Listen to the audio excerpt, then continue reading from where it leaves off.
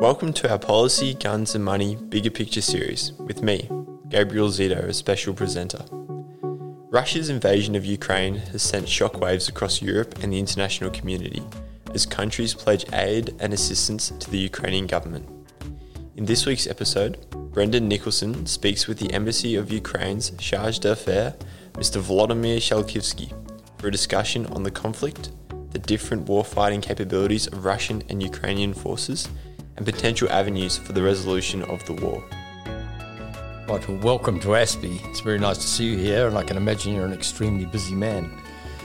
The world is shocked, most of it, by what's happening in your country. And a large number of countries, including Australia, have offered a range of assistance, including munitions to resupply the Ukrainian armed forces.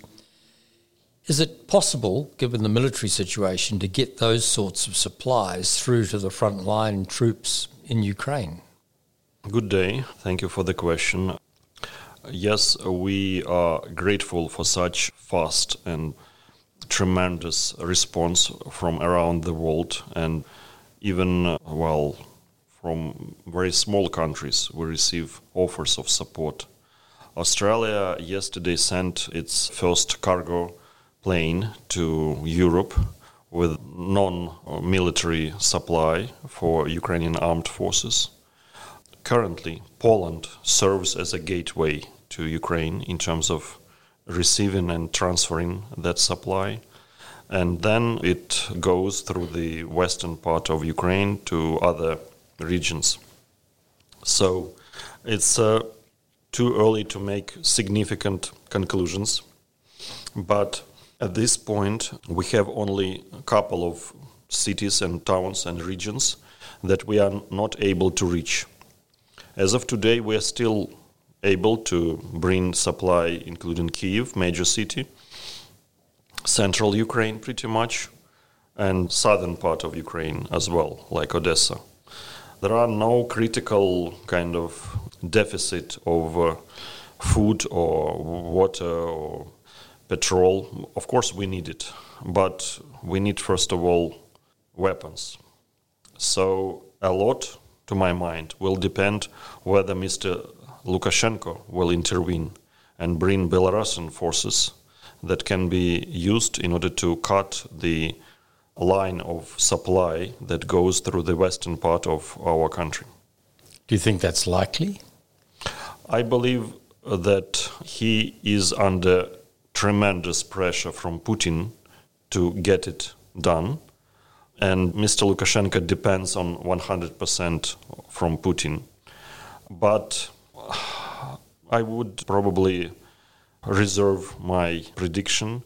I still hope that Belarusian forces will not intervene officially, yes, because there are some reports that they are already on the ground, but in case the Belarusian army officially roll into our territory, it will be challenging to us, but we will prevail. We will sustain this pressure and we will fight back. Right. Do you have any clear idea of what Putin's goal actually is? Do you think he wants to capture all of Ukraine, even with the limited forces he has, or do you think partition is a possibility?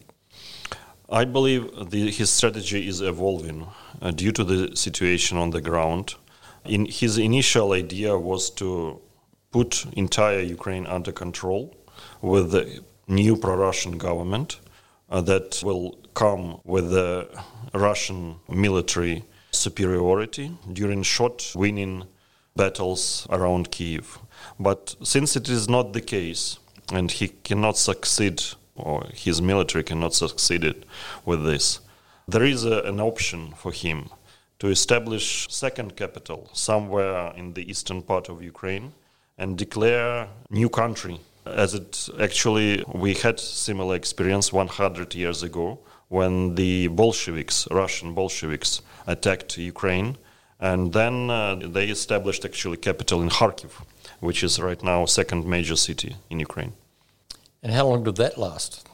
Good question. It will require significant occupational force from Russia because there is significant resistance from regular citizens, even Russian-speaking citizens with the Russian ethnicity, simply because the war became so brutal from Russia.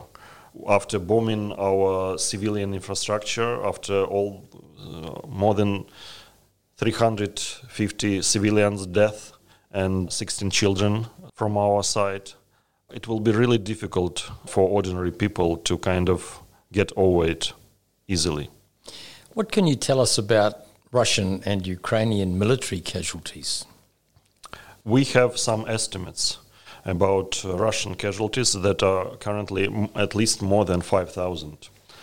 We have information about casualties from our side, as I mentioned, civilians and including children. It's about 350. And in terms of military, situation is deteriorating, of course, and obviously fighting continues.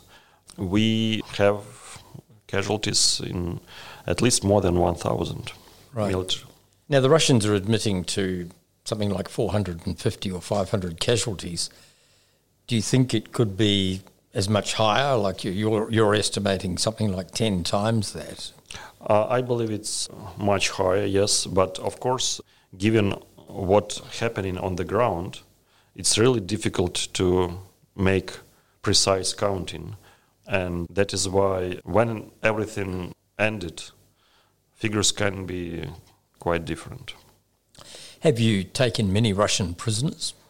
Yes, we have a number, at least a couple of hundreds, maybe more, of Russian prisoners, because some of them are actually so well equipped and prepared, they didn't know that this is actually real war. They thought, they were told that this is exercises, military exercises, or that they're going to liberate Ukraine and people will greet them with flowers, but instead people greeted them with Molotov cocktails.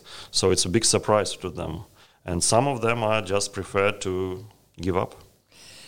Have members of the civilian population actually used Molotov cocktails? We've seen the film of them making them.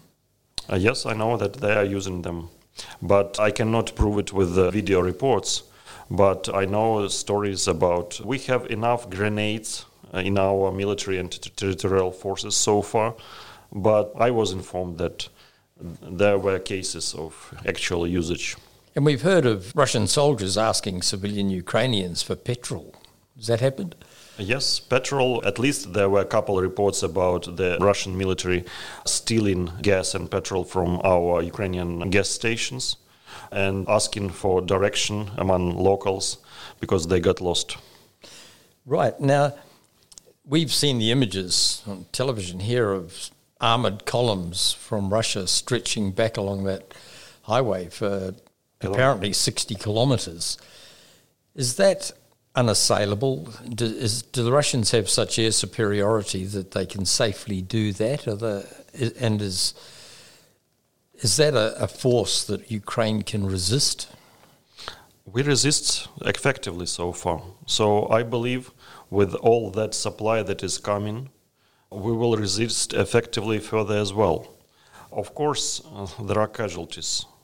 Of course, Russia has superiority in air, but we do have drones like these Turkish Bayraktars that are proved that they are quite effective in terms of bombing those columns with military trucks and tanks. The amount is really tremendous and impressive, but we have very high morale among our military and territorial defense forces that are ready to fight back. Of course, territory of Ukraine is very big and we cannot cover entire lines of defense around the country. There are specific areas, first of all, around the major cities and towns that we are defending. But we believe that we are doing this effectively and we defend our country and we know how to do it. We've heard stories of some Russian saboteurs, spies, being apprehended and novel ways in which Ukrainians identify them. Yeah, this is a kind of almost anecdotal or funny story about asking those captured but not kind of proved that they're spy or saboteur group to pronounce some of the complex Ukrainian words. And actually, it works better than showing fake Ukrainian passport because, of course, with the all Russian technologies and possibilities, they can produce fake documents in hundreds, in thousands. But for ordinary person to pronounce some kind of local words, it's quite a challenge. And obviously there'd be a significant number of ethnic Russians living in Ukraine. How are they responding to this? That's a good question because actually those fighting took place so far in eastern part of our country where there is a significant minority of ethnic Russians. But we see that how local communities react when the Russian troops entering the villages, the towns, that they are supporting our military, that they are supporting territorial defense forces, because simply they do not want to align with the Kremlin, with Putin. Right. Putin has raised the level of preparedness of his nuclear forces. Do you think there's any likelihood he would use a nuclear weapon? I do hope no, but I cannot say that he is mentally stable person or kind of you can apply normal logic to his actions. So it's really difficult to comment. Right. To what extent is intelligence from people like the Americans helping? Like the Americans clearly knew an awful lot about what was about to happen in the weeks leading up to the invasion. Are you still getting good intelligence from the Americans, and is it helping? Yes, we rely on that intelligence. It helps a lot. That's true. Because, of course, we do not have access to such satellite information and coordination that our US partners are making. Do you think the Russians could actually get away with installing a puppet and setting up a separate capital somewhere? Just going back to your earlier observation. They can capture the city, they can install the government, but then it will require from them to keep millions of soldiers in the ground in order to keep that territory under control. There is no popular support of Russian rule in Ukraine. So they will need to gather occupational force in hundreds, in thousands, in million probably. I doubt that they have such resources. And would the Ukrainian forces keep fighting until they liberated the country in that situation? This is a challenging question, to be honest, because we never recognized annexation of Crimea and occupation of Donbass, but it will require government decision. I believe we will fight effectively and we will liberate all territory of Ukraine that was under control of Ukrainian forces before Russian attack in last week. But what to do with the Donbass area that was under control of Russia and Crimea, it will require government decision. Right, and your president, who seems to be an incredibly brave man, has invited people with military experience from outside Ukraine to come and help with the fight. Have you had interest from Australians? We have very big response from Australia, but, well, there are different people that propose different kind of help. Some are just calling and asking what is the bank account that they can send money. Some proposing just to host refugees from Ukraine. Some actually are willing to go and help Ukraine, but in different ways. Because, for example, I received a call from the truck driver who would like just to bring humanitarian aid to the border, or from the medic who would like just to help our staff in the hospitals. But some of them are, yes, actually would like to take weapons in their arms. But as I mentioned before in my interviews, we do not want for Australians, of course, to have any kind of trouble in terms of Australian legislation. So I ask everyone just to check legislation on this.